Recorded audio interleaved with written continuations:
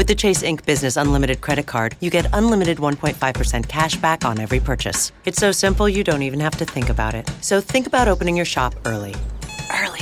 Don't think about the 1.5% cash back. Think about automating some of your operations. Think about delivering across town, across country, across oceans. Think about every part of your business, except the one part that works without a thought. Your Ink Business Unlimited card. Learn more at chase.com/ink. Restrictions and limitations apply. Offer subject to change. Cards are issued by JPMorgan Chase Bank N.A. member FDIC. The following podcast contains explicit language.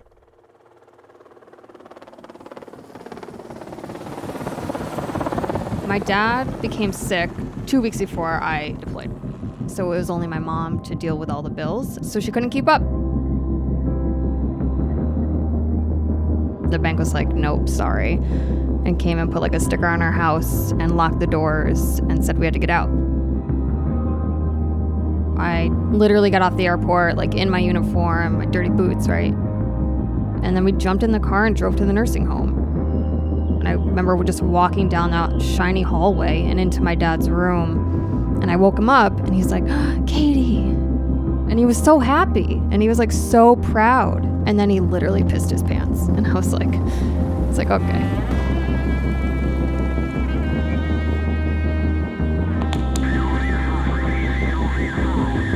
I was furious at everyone. I was furious at myself, mad at him, mad at my mom. Like, how does this happen? I was like a little child. I was screaming. I was cursing President Bush. I was cursing everyone that ever put us in that war. I was mad because it destroyed my family. And then I jumped on a flight back to Iraq for another 6 months. And that, to me, was the most comfort. If the number of tattoos someone had told you how much of a badass that person was, I would be the guy at the bar that looks like he snuggles with kittens and listens to Hall & Oates at the gym. Full disclosure, I am, and I do. I've got one tattoo. It's my airborne tab. It's stenciled onto my left shoulder, right where it would be sewn onto my uniform. I got it in honor of my father. Do any of these mean anything? I have a couple Army tattoos. Kate Hoyt has a full sleeve, and it is as badass as she is. When I say that I'm a veteran, I always get like, was it hard? Are you okay? I enjoyed my deployment. For many of us combat veterans, we're not just fighting the wars we deploy to overseas. Sometimes we're fighting the wars back home as well. What was harder, the war or the war at home? The war at home. This is Battle Scars, and I'm Tom Tran. I served in the U.S. Army, deployed to Iraq, and took a sniper's bullet to the back of my head my 4th day in country. It's been over a decade since that gunfight, and I've told that story hundreds of times. There's still things about my life in combat that I haven't shared with anyone. And in this show, I talk to other veterans of our recent wars and maybe put into words some of those things that we've never said about those experiences.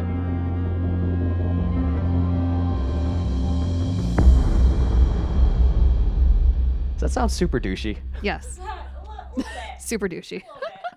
I've had the honor of meeting lots of veterans for these episodes of Battle Scars, but Kate is the first veteran friend I've been able to have on the show. We met through a veterans organization that tries to help accurately portray veterans in the media, and we've been friends ever since. Even though we've known each other for several years, I still got to learn more about her, and I found out that we had a lot more in common than just our service in the U.S. Army and our tattoos. You're from upstate New York? Yeah. Albany? Yeah. I was going to move to Schenectady. Oof. Why? I was up for the job of and do not laugh, the New York State Lotto Ball guy. Shut up. Yes. Why didn't you do that? Because I would have had to move to fucking Schenectady. Yeah. What was Albany like? Albany's not bad. I mean, I grew up in a suburb outside of Albany called Delmar. It was a house that my grandfather had built after World War II for like $6,000. Small town, single child? Only child. Only child. Well, yeah. I say single child like you had an option. But my dad was married previously and had 3 sons who were way older than me. But I never grew up with them, so I just always say Only child. Your So my name? dad had me when he was 50 and my mom was 35. So Holy I got shit. like the old version of my dad. Only child. Yep. You and your dad were close. Mm-hmm. Tell me about that. Growing up, we were kind of best friends. My household was a little nutty. Both parents struggled with alcohol. What was it like to watch your parents who were dealing with alcoholism? I know, like, I remember my dad drinking, but I didn't know what alcoholism was until, oddly, until I came home from Iraq and had to deal with my own demons. What was watching your parents deal with alcoholism like? I remember I graduated, I don't know, like third or fourth grade, and my dad was on his way and got a DUI, so it didn't show up. You know, come home and mix vodka with Pepsi. Like that was a drink of choice. Or little things. My dad once killed my goldfish that lived a really long time because he was drunk and put like really cold water in the bowl. So it was just like little things like that. And when they're both struggling, I was attached to my mom's hip because I was, you know, scared of my dad, not in like a physical or abusive way or anything like that. He would just yell late at night and I would just shake from it. So I would go in and like sleep with my mom. But I knew it wasn't normal because I would see my other friends' parents and I would always make excuses to go sleep at other people's houses. That was kind of the situation growing up. And then as I got older, I would throw alcohol down the drains or hide it or yell at them and be like, you know, you don't need that tonight, or like drive me somewhere. I just tried to find reasons why they couldn't drink. So it was like a battle that I tried to fight for years. And then it worked with my dad when I was 12 to get him to stop drinking. Why did he get sober? Man, why did he get sober? So I think it was just constant nagging on my end. I was really a stubborn kid and I would just throw out their alcohol and scream and yell. And I just wanted a sense of normalcy. And I think something just triggered and he decided to clean up his act. So you were really the linchpin for him getting sober. I think so. And I think it was his support system. Like he would go to AA meetings and come back with like his coins and he was really proud. And the gentleman that lived next door ended up being my dad's sponsor for AA. So he always had that support system as well. So for 8 years, I had like the best dad in the entire world. He ended up being like my best friend and the person I could turn to, who always was there for me, like literally bought me tampons, my, you know, bras, gave me money to go to the mall. During high school, we would always go to parties and, you know, he'd have the little police scanner set up and he would be like, Katie, the cops are coming. Like, get out of the woods. Like, come home. Like, he always just had my back. What was he, a 1930s Stop, radio I guy? can't. Yes. Katie, let me tell you, the cops are on their way. That was basically him. Yeah. And he was sober until I found out I was deploying to Iraq when I was 20 years old.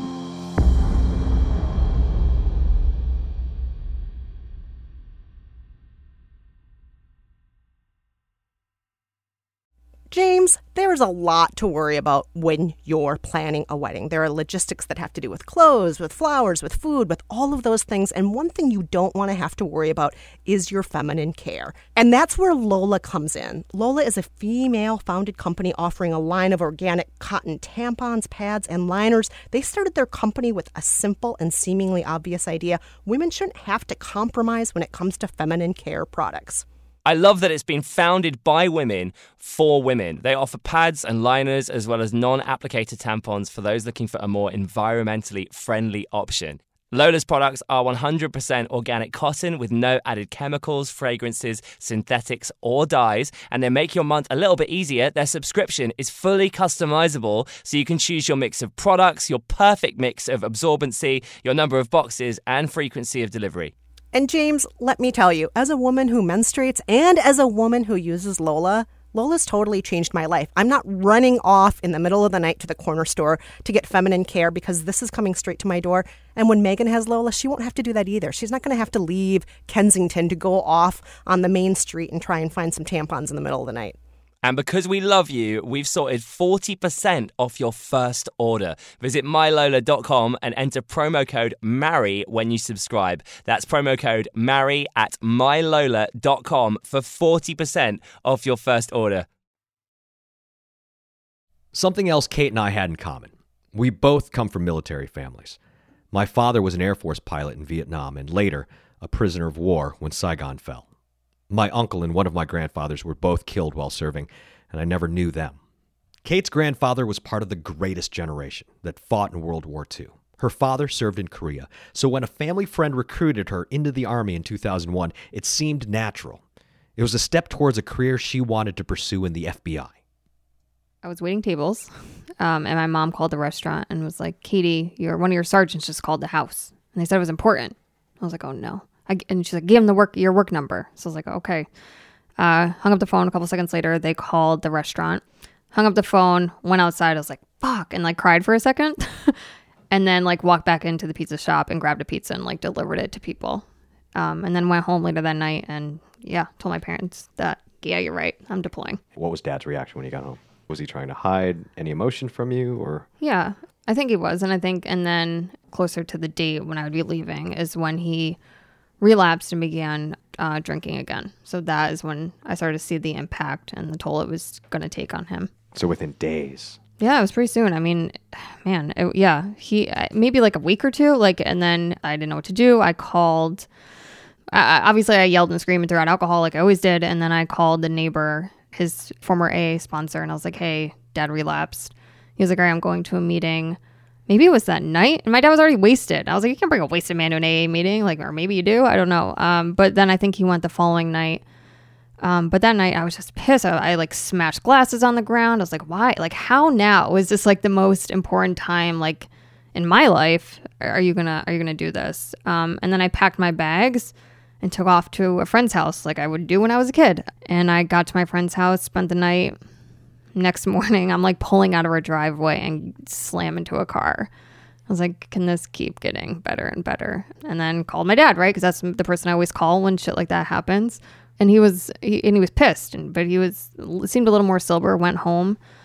And I think maybe that night or like the next day, we ended up going to an AA meeting, and I brought me, my mom, and my dad, and we were eating cookies, trying to talk through it. My dad, stood up, said a few words, said that he relapsed and was back there for help again. Not everybody has good deployment experiences. I had to burn a lot of shit with diesel fuel. Oof. Didn't the VA have to like cough up some money for that or some shit? Like a bunch of people were like, we got sick from burning shit with diesel fuel. We didn't know we'd get sick for that. It's not a good thing. Oddly, not one of the favorite memories from Iraq. Like, you had a better deployment experience than most people, would you say?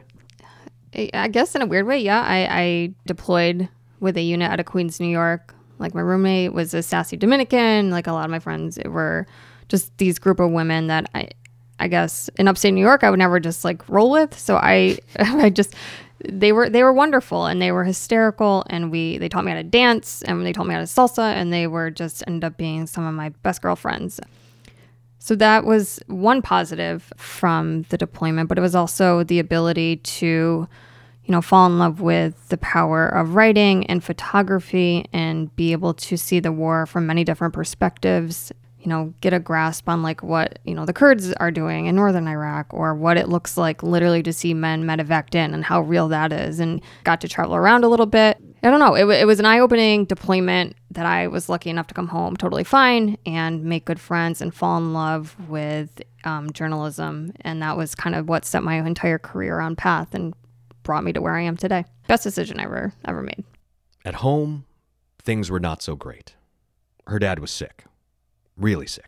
3 months into my deployment, locked himself in the room, stopped eating, stopped going to work. Like, it was just bad for a few months.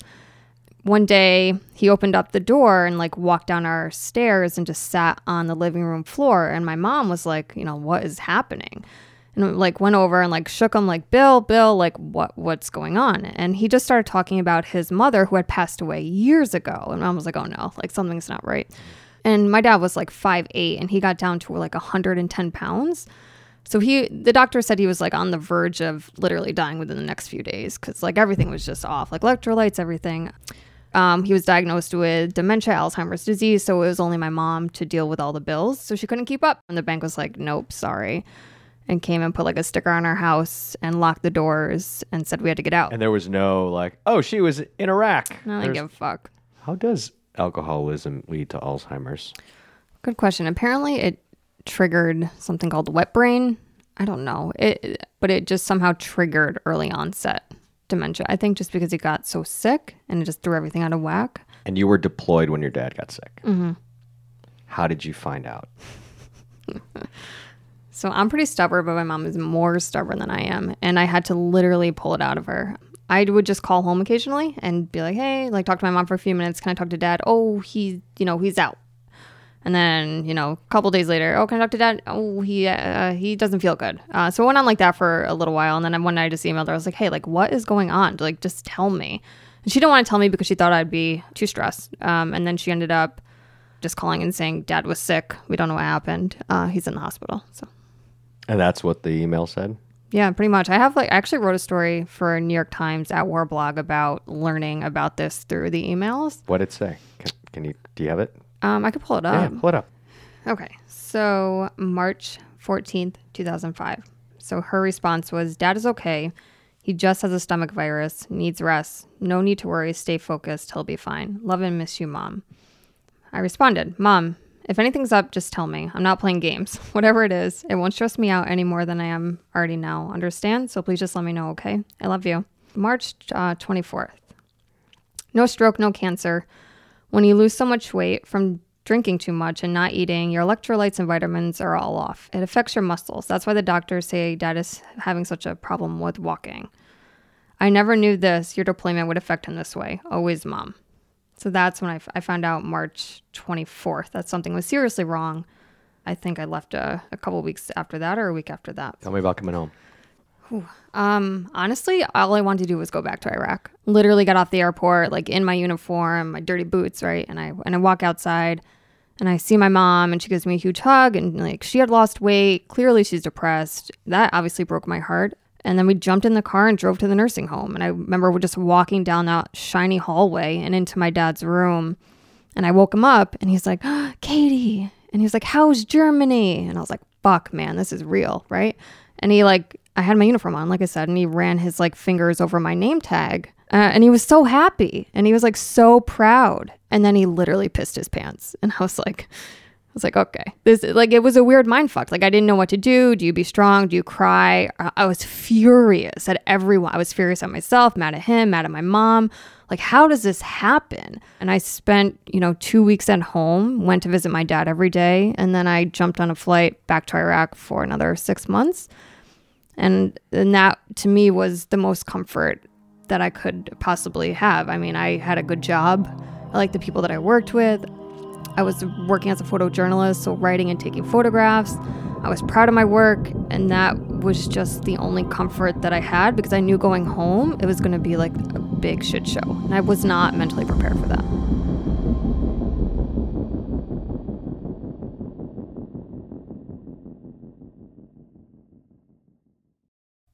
So you felt more comfort being in Iraq than you did back home? Oh, yeah. My goal was when I came home, I was really considering signing up, go back as a contractor, make money. And then I was like, I can't do that. What? I'm just going to run and leave this entire situation. Did you feel responsible for it? Oh, I still really feel, yes.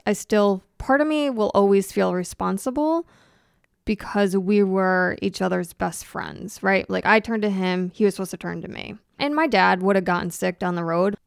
But it's still knowing that I left my best friend and he couldn't cope with that. Do you think he was scared? Oh, for sure. I thought, yeah, because who else did he have? Who else did he have being a champion for him?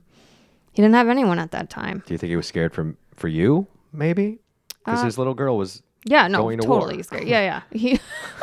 Yeah, I mean, I joined a few months after September 11th, and I remember telling them that I was going to join, and they were like, Katie, September 11th just happened, and there might be a war. And I'm like a cheerleader, bad at math. I'm just a normal high school kid. I'm like, okay. In my head, I didn't fully grasp what that meant at the time. So yeah, for sure, he was scared of me going over.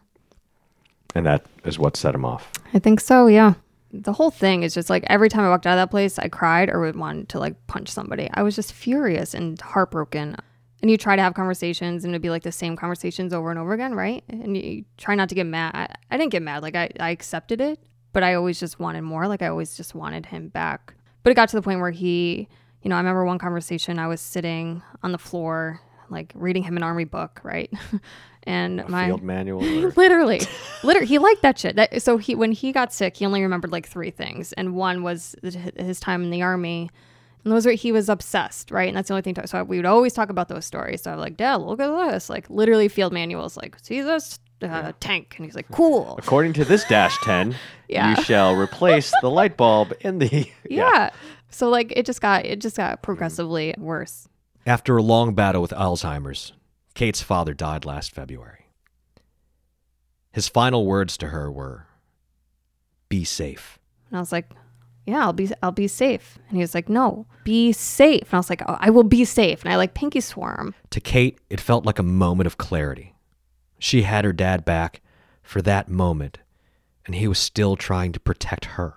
Do you think he thought you were still going back to the war? I don't know. I think he knew. I think he was done. He was tired. I think that was, I guess that's the last thing he wanted to say. And I remember my mom calling me to tell me that he wasn't doing well and that I should come home soon. And I got on the plane, went to Albany, and found out that he had passed 30 minutes before I landed. Drove to the nursing home again, and he was just laying in the bed covered with, like with his mouth open. And I just couldn't do it. And I just kept walking down the hall. And I was screaming. I was like a little child. I was screaming. I was furious. I was cursing, President Bush. I was cursing everyone that ever put us in that war, in my personal opinion, for no reason. I was mad because it destroyed my family. And that, to me, was a story that, like, isn't really told, right? It's always focused on the soldier and not necessarily impact on the family. So I walked into the room and I shut the door. And I probably screamed, "I'm sorry," for like 20 minutes. Being able to video chat like we're the Jetsons really isn't a big deal these days. Everyone has an iPhone or an Android in their pocket. But in 2003, in a war zone, that was a rare luxury. But because my team was attached to an ODA, or Operational Detachment Alpha, what people typically call a Special Forces A team, I got to take advantage of the toys that my bigger, soft brothers had to play with. One night I was waiting to jump on to dial back home, and I caught the tail end of a conversation that John, one of the ODA guys, was having with his family. He was saying goodnight to his wife and kids, telling them that he loved them and that he was going to be home soon. I jumped on the line, called home, said hi to my dad, went out for a smoke when I still smoked, and I ran into John. And I said, "Hey man, how do you do it? How do you deal with all the shit happening back home and then do this without flinching?" And I asked him because at the time, I didn't have that. I mean, I had parents and my siblings, but they all had families, wives, husbands, kids. And in my head, I didn't have to come home. They would be okay if I didn't come home. They had each other. I was ready to give my life for the mission and damn near had my first week in Iraq. But I didn't have that waiting for me at home. I was young, selfish, and in my 20s. It's why I broke someone's heart before I deployed. I didn't want to have to deal with that while I was downrange. Because a distracted soldier is a dead soldier. I believed that. Some of us didn't have that option, though. Some of us had families waiting, blood or marriage. Some of us had to fight the war both home and abroad, and at the same time. Kate did, and it damn near wrecked her. But I didn't know any of this until I sat down with her for this podcast. All I knew about her was that she was a veteran, a Tillman scholar, and fighting to help other veterans. That's how much of a badass she is. For some of us, the war is our problems, and that's where they began. Our PTSD, lost limbs, broken relationships, and that's something we've talked a lot about here. But for someone like Kate, the war was really a blessing in disguise. Instead of taking care of her parents, she got to take care of herself. Figure out what she liked, who she wanted to be. And it really did set her on her career path that she has today.